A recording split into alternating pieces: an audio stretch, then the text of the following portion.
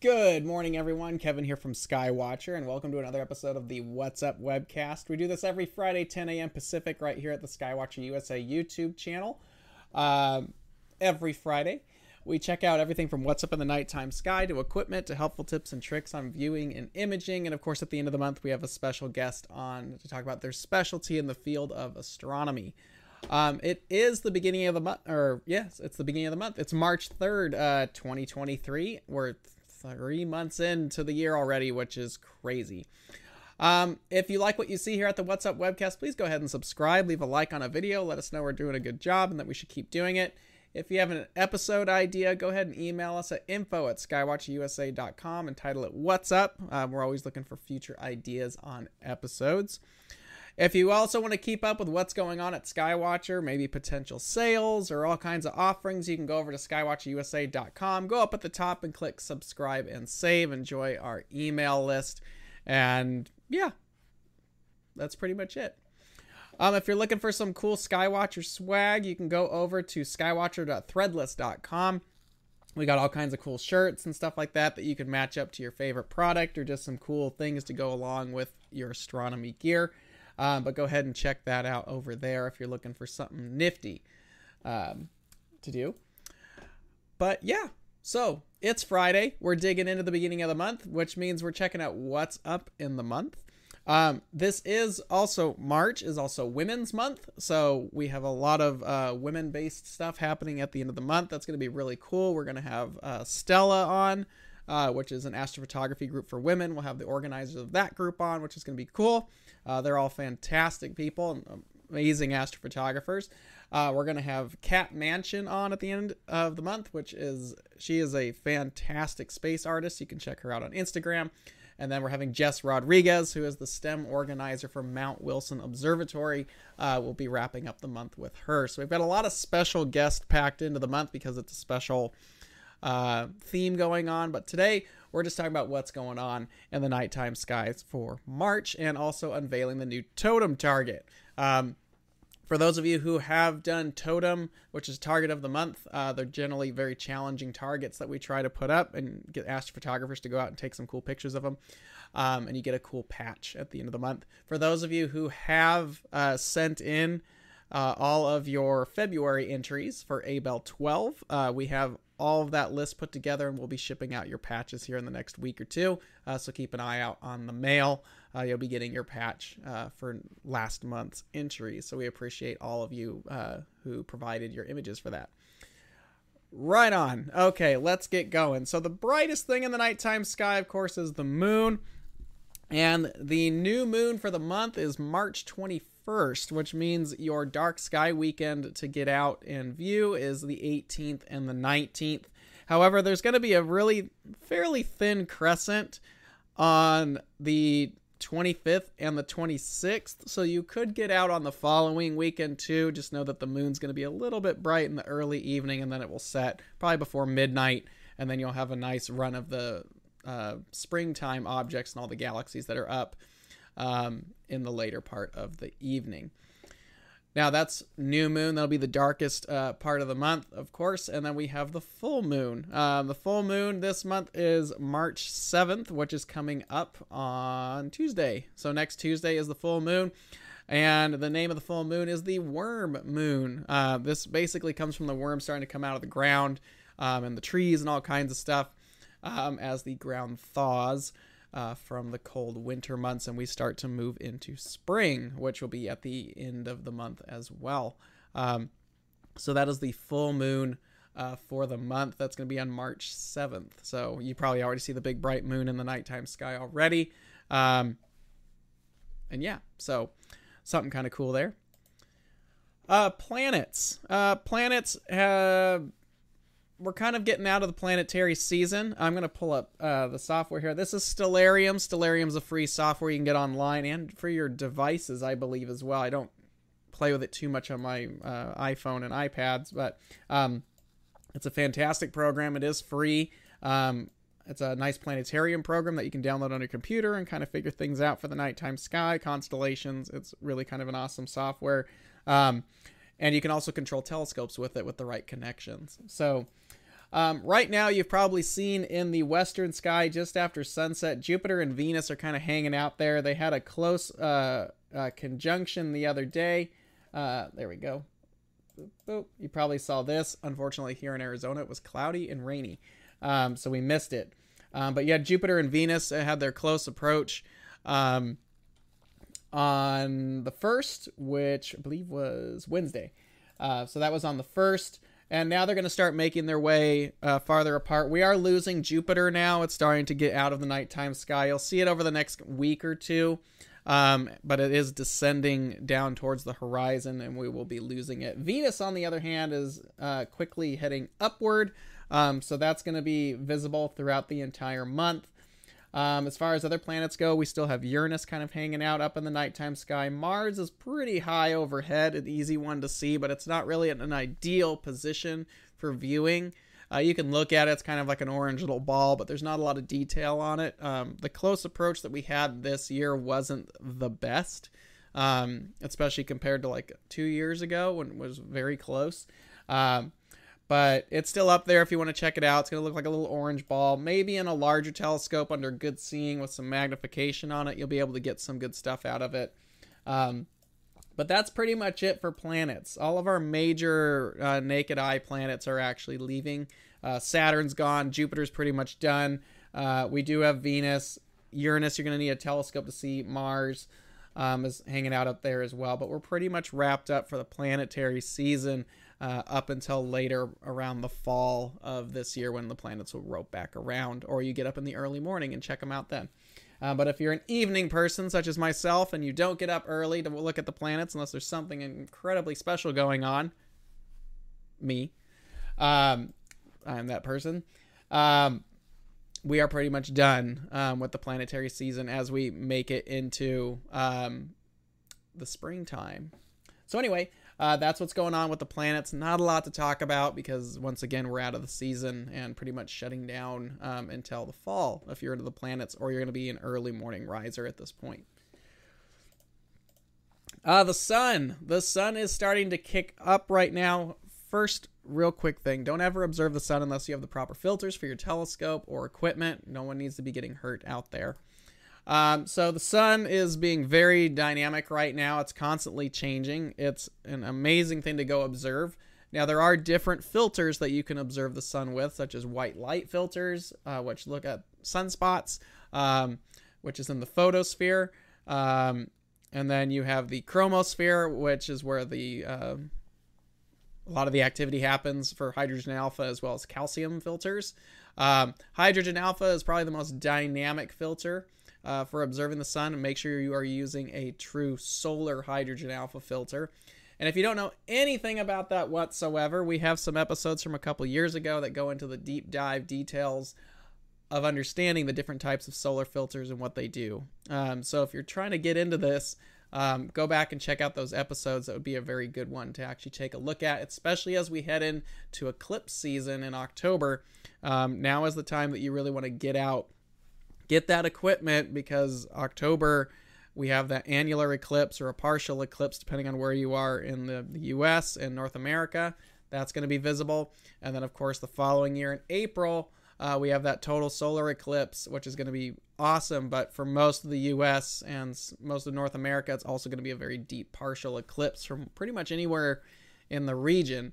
So definitely make sure you're ready to go and you have the proper equipment. Don't be the person that waits till the last minute. It's kind of like Christmas and you're shopping on Christmas Eve. You knew when it was coming. Don't push it.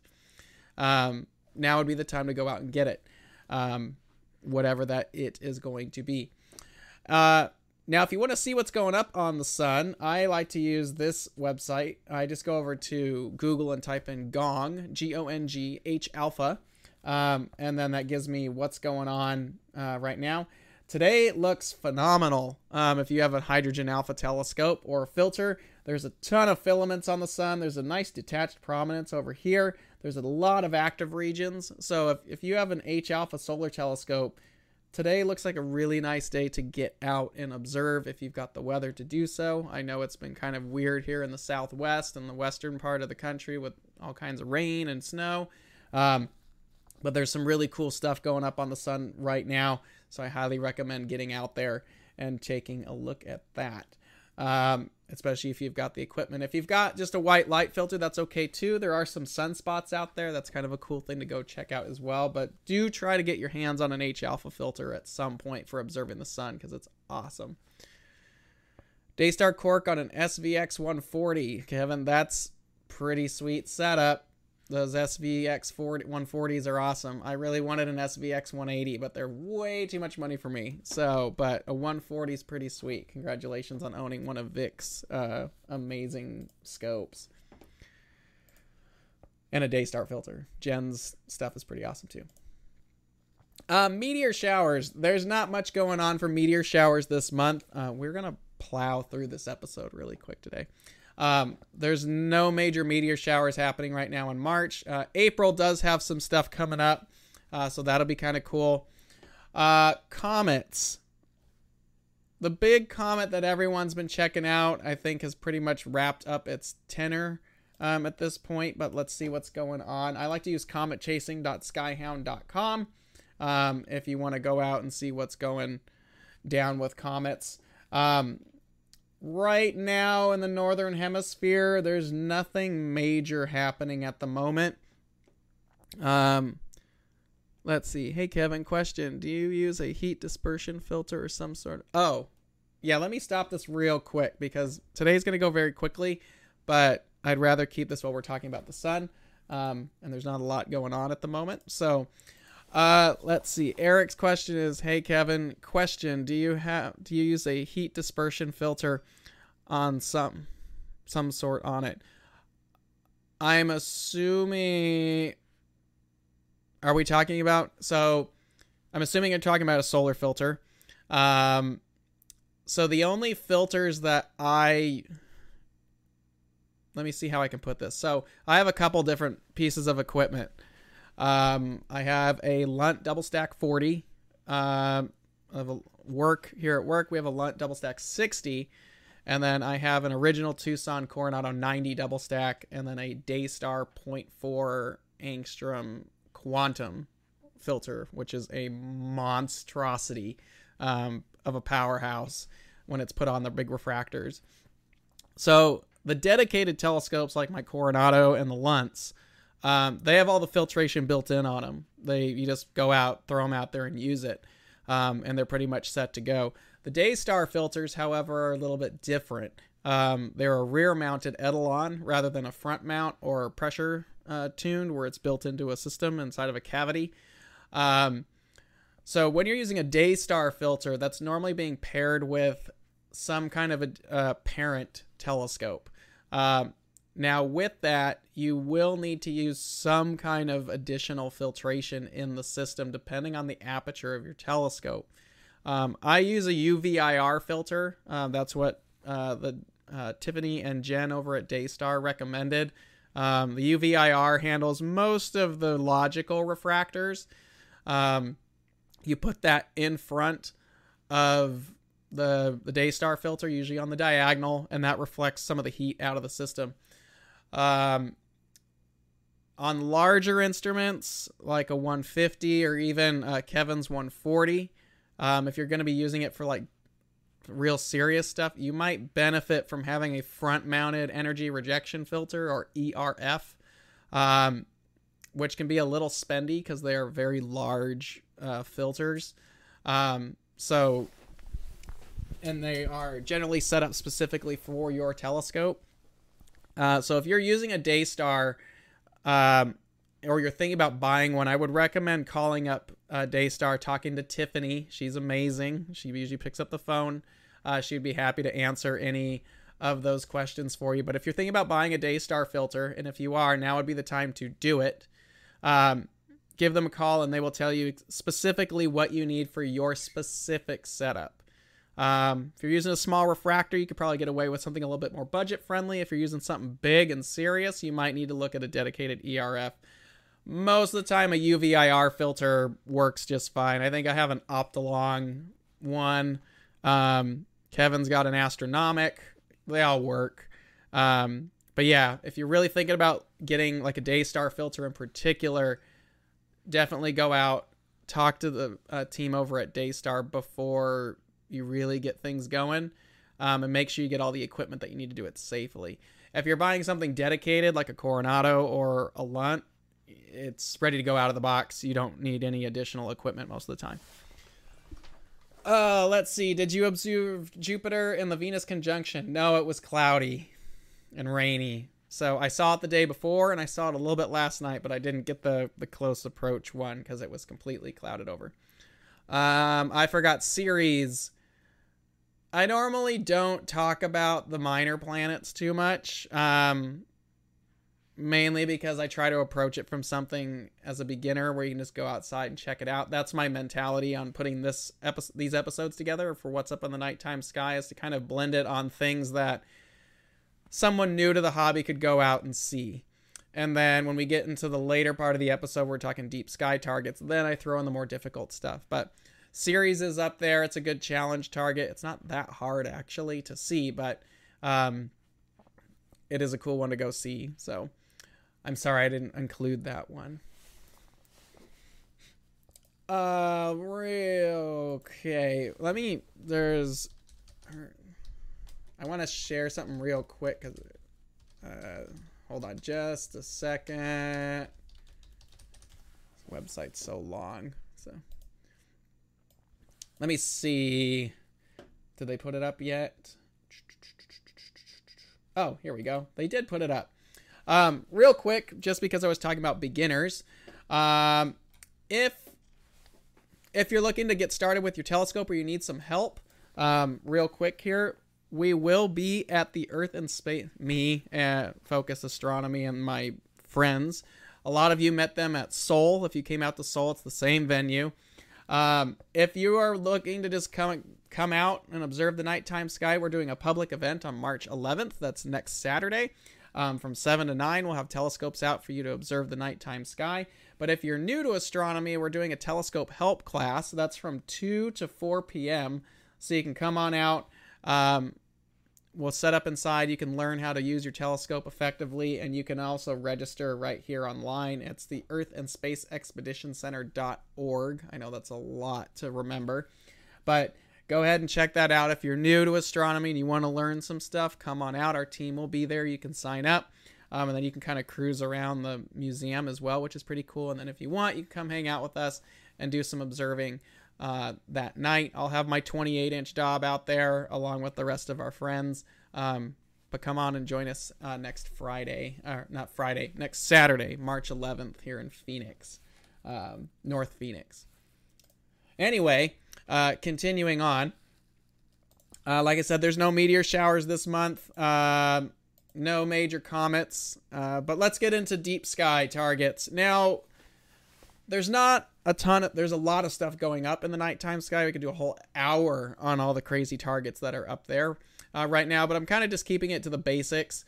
We're still in the winter months, so we have M42 and the Hunter, 1,500 light years away. This is an amazing nebula if you're going out and just getting started with astrophotography, or if you're observing. It looks good in pretty much any size telescope, so it's a fantastic object for both sides of the hobby, for both intro and advanced. It's an amazing target to go observe. This will be a cool one if you are coming to the stargazing next Saturday. Yeah, Saturday. And the weather's clear. It's an awesome target. And the 28-inch Dob, especially when we put the night vision in it, it's pretty awesome. But M42 is the staple of the winter months. So that's an easy target for anybody to go out and observe. It does provide a bit of a challenge if you're an astrophotographer. The reason being is you shoot these long exposures, you're going to blow out the core. And you need to learn how to basically shoot shorter exposures to bring the core out and then weave that in to get the image that you see like this. So there is some challenging things you have to do with this nebula, and it's a good learning experience for those who are doing astrophotography. Next one, which is my personal favorite, is the Horsehead IC434. That's also in the Hunter, about 1,300 light years away. Not far from M42, but it's the complete other side of the spectrum when it comes to difficulty. M42 is a walk in the park. You can see it in a pair of binoculars if you wanted to. The Horsehead Nebula, on the other hand, Takes cameras or some serious aperture to get out there and do the observing on, and some specialized equipment. I had a gentleman, it was actually a joke. He might be watching too, but it was funny. I do a small star party for my friends group out on the east side of Phoenix once a year. We have a lot of snowbirds that come in from out of state. So we usually do an event. A few years ago, I brought my old 20-inch Obsession out and let them look. And of course, it's a 20-inch, so the first thing everybody wants to try is the horse head. Tried it on there. You could barely see it. And then a few years later, the 28-inch was done. So I brought the 28 out a year ago when we first finished it. And we tried it again. And he couldn't see it. It was there, but he couldn't see it. And this year rolls around, and I've got my 28-inch now with the night vision. And he finally saw it. So the running joke was I had to spend an incredible amount of money to get this guy to be able to see the Horsehead Nebula. It was funny. I guess you had to be there, but it was funny. The Horsehead Nebula is a bit of a challenge because it's mainly hydrogen. There's not a lot in there that the human eye that can really detect well. IC434, which is all this red hue, the eye just doesn't pick up that frequency of light very well.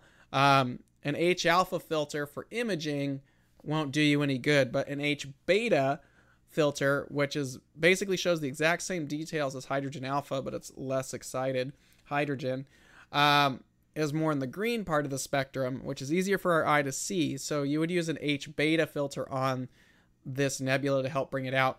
What I would let you know is if you are trying to see the Horsehead, it tends to be a lot larger than people think. And I find if you have the telescope, you want to move it side to side to see what moves in the field. Generally, you're going to see a very faint, almost looks like a black thumbprint. And then you'll see a little bit of the haze of IC434, this red portion there. That's what you're looking for.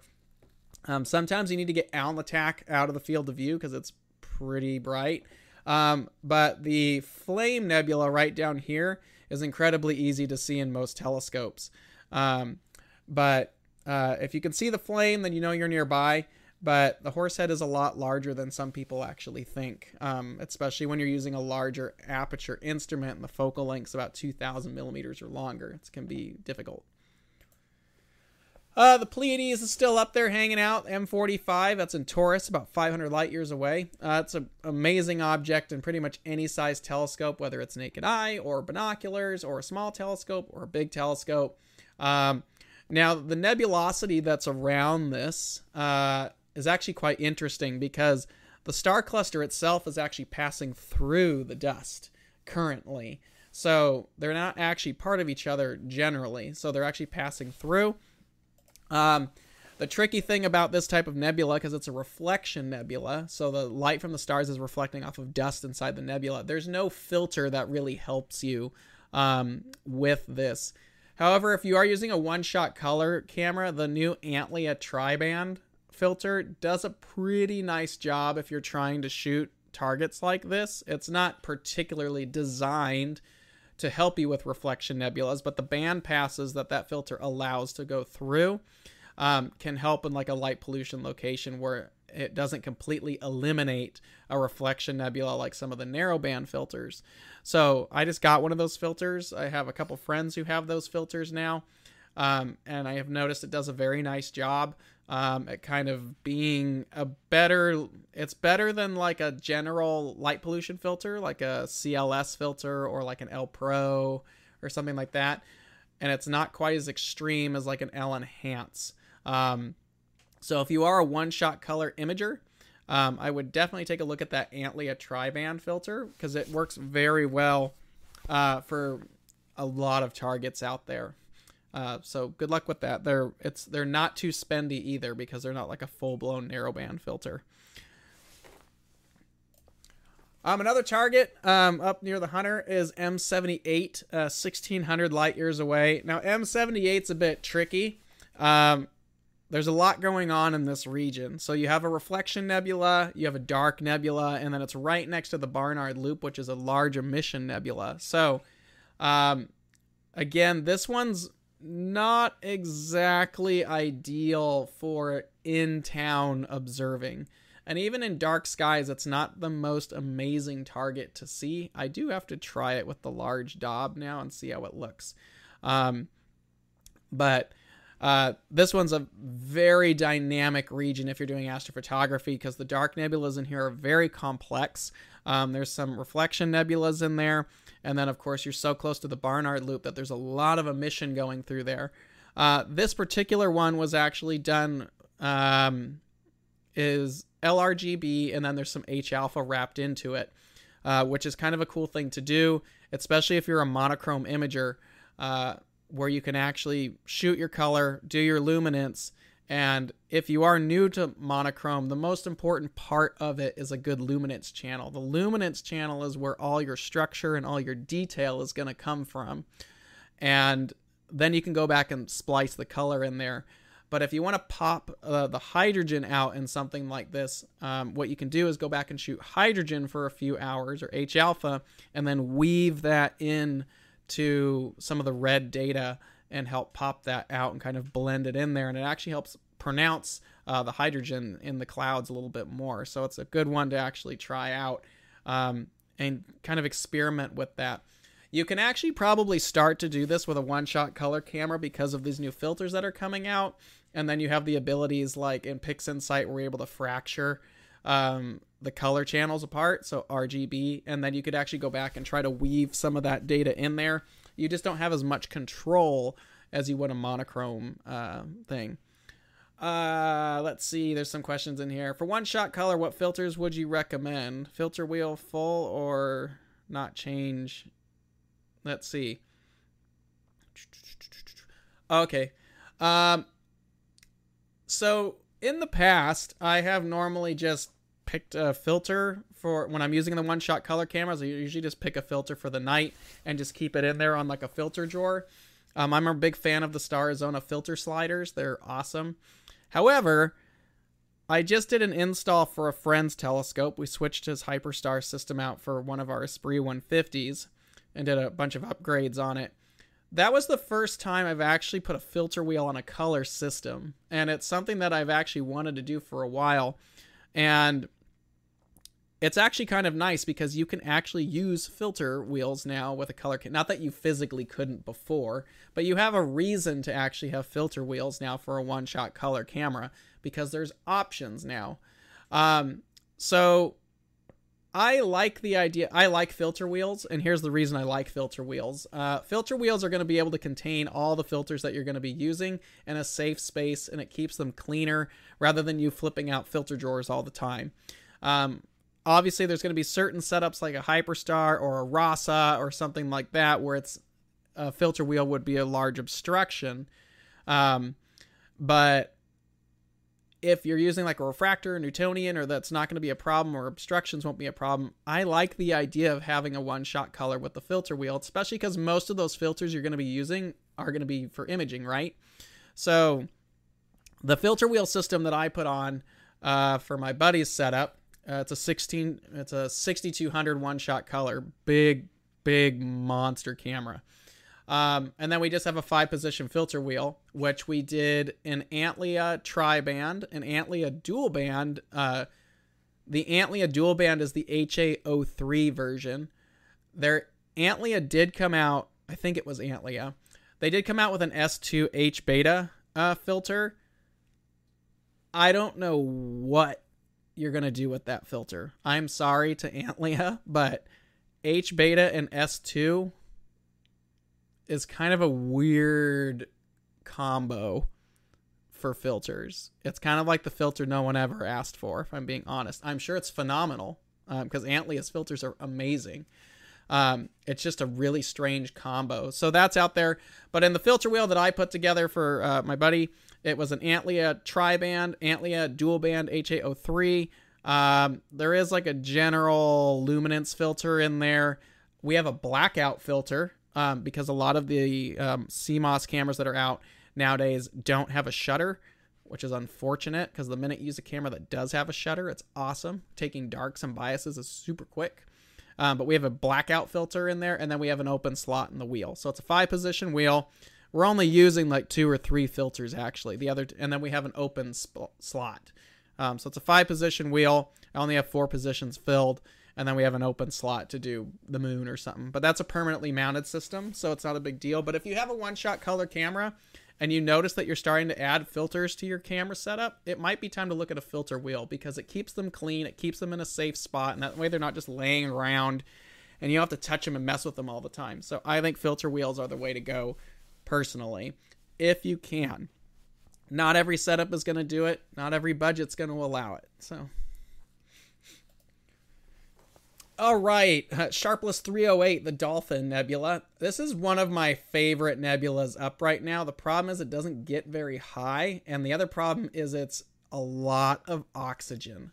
So this is in Canis Major, about 4,500 light years away. I have not done this one visually. I'm sure the big Dobs can handle it.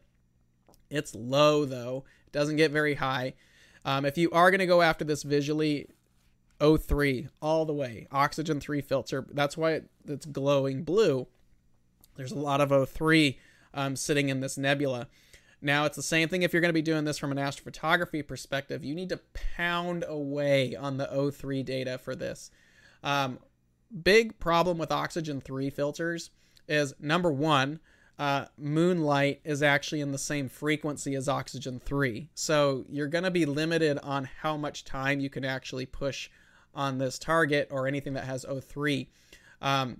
Because unlike hydrogen alpha, which filters out everything, O3, just because of where it sits in the spectrum, happens to be along the same frequencies as a lot of moon glow and even some light pollution. So if you're shooting Oxygen 3 narrowband, particularly in the city, actually, if you're shooting Oxygen 3 period, it's going to take more time to build up that signal, because a lot of cameras are not super sensitive in that frequency. So it's going to take more time. I've seen a lot of images where people spend a lot of time on hydrogen and not enough on O3. So you need to actually build up the O3 data to get that saturation and signal to come through to make up for how there's a lot of signal in hydrogen alpha. There's not as much signal in Oxygen 3. So you need to shoot more O3 to bring up the signal in your image to compare it to H alpha. Like H alpha, you could probably do an hour or 2 and it would look amazing. O3, you're probably going to need to do 2 hours, maybe more, depending on how faint the target is. So that's one problem with Oxygen 3 filters. And it has nothing to do with the filter itself. Number 2 actually has to do with the filter itself, is the bandwidth of the filter. The narrower the bandwidth, the more contrast and the more on band the filter is going to be. So if you're shooting in town like this guy, the Sharpless 308, if you want to make sure you're filtering out as much of the trash that's in the sky as possible, the narrower the bandpass of that filter, the better. That's why a lot of times, a lot of people would recommend that you spend way more on your O3 filter than you would, say, like an H alpha. Personally, unless you want to shoot the Hubble palette, which some people do, I wouldn't actually waste your money on like a Sulfur 2 filter. I would actually just do bicolor, which is like what you see here. This is a bicolor image. It's H alpha and O3. I would not waste my money. I've had S2 filters. I have 2, and I never, ever use them. And they're nice ones. I don't use them because most of the objects up there don't have sulfur. So at this point, I would spend a decent amount of money on a good H alpha filter, probably somewhere in that, if you've got the money, 3 nanometer to about 7 nanometer, somewhere in there. The sweet spot, I think, is like 5.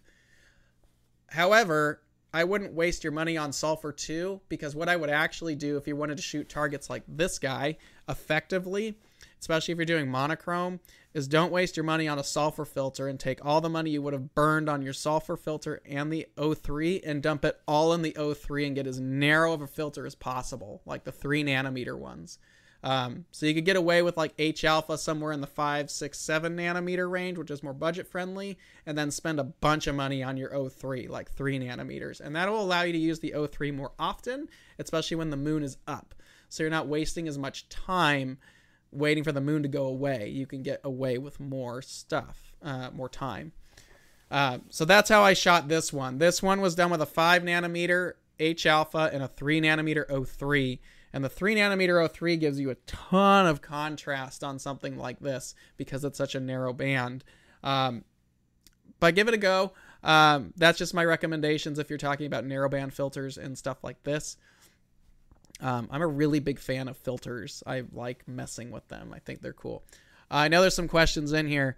Blah, blah, blah, blah, blah. I have been considering a dual scope setup. Want to add one-shot color to my mono rig, capture luminance and narrowband. That's exactly what I do, Kevin. In our observatory in California at Skies Away Remote Observatories, there's our setup, Skywatchers, and that is an Esprit 150, ZWO 6200, and a full set of chroma filters. It works awesome. A friend of mine that's in the same observatory lets me borrow his setup, and he kind of duplicated what we have, almost one-to-one, except his setup is one-shot color. So a lot of times what I'll do is I'll take our setup and pound away on luminance, and then I'll take his setup and just pound away on color, and then I will actually blend the luminance into the color data. And it works really well. And let me just bring up, because we have time, let me just bring, if you guys would like an episode on that, that might be kind of interesting to talk about blending luminance and one-shot color together. Because the one thing that sucks about one-shot color is you don't have the boost of the luminance. But you can add luminance data onto one-shot color, and it does a really nice job. So one of my favorite targets that I've, where is it? There we go. So I did this as an experiment, and some of you have actually seen this already. This process was actually done on this because I wanted to try it. So this was Comet Leonard a little while ago, where it passed M3, and like Kevin said, limited time is kind of where this was coming from.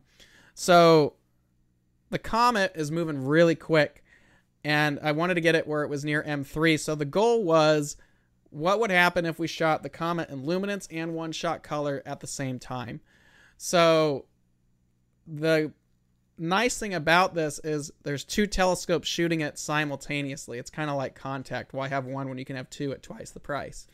But the advantage of this is we only spent 20 or 30 minutes, or I only spent 20 or 30 minutes actually imaging, but I got about an hour worth of data because they're both shooting at the same time.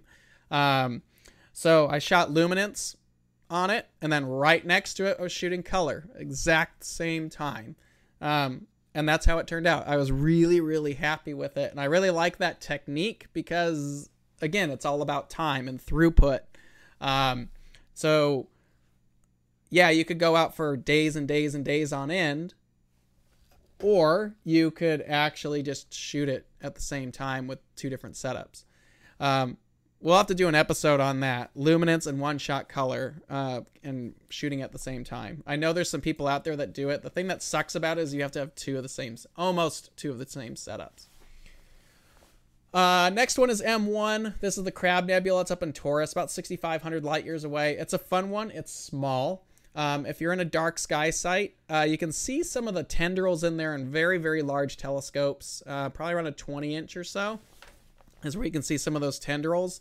You probably want a UHC. I should try an H-beta sometime. I haven't tried it, but UHC or H-beta would help bring out those tendrils. Again, they are very, very faint. The only time I've really seen them pop is with my night vision on the 28 Dob that I've got. It's really impressive there. But other than that, M1's going to look like a little fuzzy ball visually. There's not a lot to it unless you've got some serious aperture to throw at it. Visually or imaging wise, it's a little bit easier, but the big problem is it's small. But again, getting some of that structure to come out, some hydrogen alpha detail would be good. Let's see. Blah, blah, blah. Oh, wait, I'm sorry. There's some questions here I missed. For one-shot color, what filters would you recommend?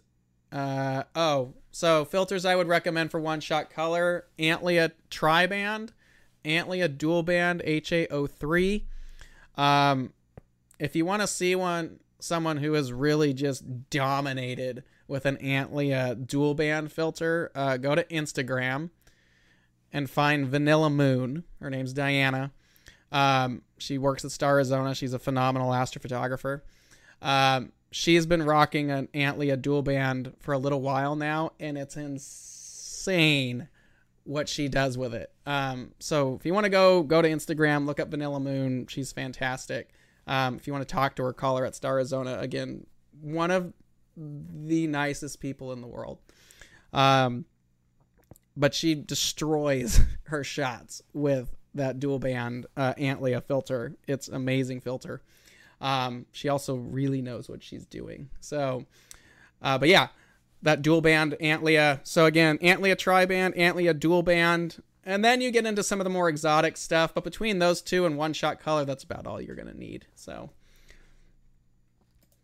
let's see. There's another question here. Is there any way to update an EQ6R Pro hand controller database or include sharpless objects? Not that I'm aware of. There is a user database that you can add some targets into the hand controller. There should be some sharpless targets in there somewhere, but I'm going to have to go in and look up again. Or you could use the app and then slew it over to like Sky Safari, and then you have the whole sharpless category at there. Or you can get an ASI Air and go after that. If you're asking me about sharpless targets, I'm assuming you're imaging. So you could probably use some kind of third-party program to get the sharpless stuff in there. For sharpless 308 visual, when you say darker, what do you think I'd have a shot seeing it in 5.5, 8-inch job? You probably want the darkest skies possible to get the sharpless 308 and a good oxygen 3 filter. I haven't done it yet. I haven't tried that nebula personally. It's probably easier than most people think, but I haven't tried that yet. But do it. See, this is the big thing about visual stuff that I see a lot of people actually do, is you get a lot of questions on, hey, is it doable? Which is a fair and accurate question on anything. But if you're in a dark sky site, just try it. You'll have a lot of people over there that'll say, oh, don't even bother. No, if you're in a good site, try it. Experiment with it. If you don't see it, then you didn't see it. But at least you tried it. But I've been pleasantly surprised several times where the skies weren't ideal or I didn't have the right telescope. And you would be surprised what you can see. I've seen the Horsehead Nebula in a 6-inch refractor. Didn't think we would do it, but we tried it. So, and we were pleasantly surprised. So don't worry about it. If you're in a good sky and you've got an O3 filter, look for it, see what you get, report back and let me know. I'm going to pound through these real quick because I'm burning time. This is the Cone Nebula. It's up in Monoceros, 2,700 light years away. It's an easy imaging one. Again, this is a dual, not dual band, but this is a bicolor image, HA03. A lot of these emission targets do very, very well, where you do H alpha for the red, O3 for the blue or the green, and then you make the green a modified blend of the two filters, which is another thing we could talk about someday if you want to do that, where you're basically making an H beta channel out of your HA and O3 data. Same thing with the Rosette Nebula mono, or this one was a bicolor image as well. Just kind of experimenting with some stuff. I got to pound through it because we're actually getting to the end of it, and I have a bunch of stuff we have to go over. All right, here we go. Target of the month, Totem, as we call it. Some of you are collecting a bunch of patches. So Totem rules. This is for imaging only because we actually want to know that you did it. If you have your entry, please email it to Totem, or TOTM, yes, at skywatcherusa.com. I need your name, equipment, image specifications, mailing address. It's for the US and Canada only. I'm sorry. In the FIT file or a RAW file or whatever the RAW version of your telescope is, so we know that you actually shot it during the month that the actually was going on. Most of the totem targets we try to make challenging. We try to get you off the beaten path. Rarely will these ever be a Messier target. So this month totem is an easy one. Okay. Eric says this month is easy. That means next month we're going to have to make it even harder. So yes, I know this month is easy. Easier. But it's a lot of the times it's not always about making it difficult. It's just about trying something new. Get off the beaten path, shoot something cool. There's a bunch of stuff out there. This is the 2023 totem patch that you will be receiving if you enter this. February's challenge was Abel 12, the Hidden Gem Nebula. And a lot of you did some really nice work here. Simon's image actually really impressed me because it was with a Canon T7 on the back of a C14 Edge HD. That's a lot of focal length and not an ideal camera, and that's a pretty good shot of that. So a lot of you did a very nice job on this, so thank you all for this one's very nice. I like the cluster next to it. There's some really cool shots that came in this year or this month, so thank you all for providing your images there.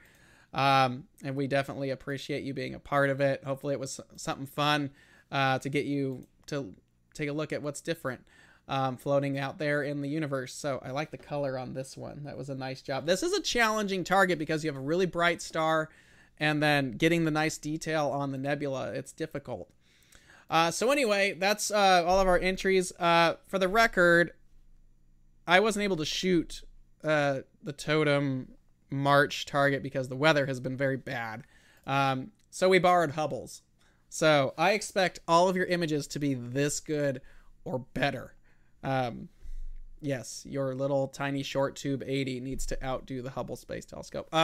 So this is the target of the month for March. Hubble Variable Nebula, NGC 2261 in Monoceros. I will let you know, there is a lot of nebulosity hidden around this nebula. So I would actually encourage you to go as deep as possible on this target. It is small, but there's a lot of cool detail around it. I saw a really nice location. So yeah, found a real nice image. I think PlaneWave posted it. One of their customers shot it and was really impressed. So there's a lot of really cool detail out there. So try to go deep on this one and see what you can find. But that is March entry there. So go ahead and do it. Again, I expect your images to be this good or better. And I look forward to seeing what you guys can get. So, and then for those of you who have already done and entered the February stuff, I already have your names on a list. They've already been provided to the shippers. So we're getting all of your patches out. They'll be going out in the next week or two. So we'll be getting those out the door. That's pretty much it for this month. Thanks for watching. Please go ahead and subscribe. It lets us know we're doing a good job and that we should actually keep doing this. If you like what you see here, please email us at info@skywatchusa.com. Let us know what you want to see next. Please leave a like on the video. That's pretty much it for March Night Skies. Next week, we're going to be talking Prima Luce Eagles. We did an ASI Air walkthrough, and a lot of people really liked that. So this is the computer that we actually use at our remote observatory, is a Prima Luce Eagle. These things are phenomenal, but they're a serious piece of kit. So if you're looking to do remote imaging or you want absolute total control for your system, the Prima Luce Eagles are awesome. So we're going to go into detail there. I might try and snag one of the guys from Prima Luce to come in and talk to us too, because they know it really well. They can tell us all the cool things that their new ones do, the Gen 4s. But yeah, that's what we're doing next week. Thank you very much for hanging out with us this Friday. I hope you have a great weekend. Please stay warm. And we will see you guys next Friday. So I don't think there's any more questions either. But thanks very much, everyone. Appreciate you hanging out with us. Please leave a like on our videos. Subscribe if you are not here, because if not, I'm going to find you. Yeah, we will see you guys next week. So thank you very much. Clear skies. Have a good weekend. Bye.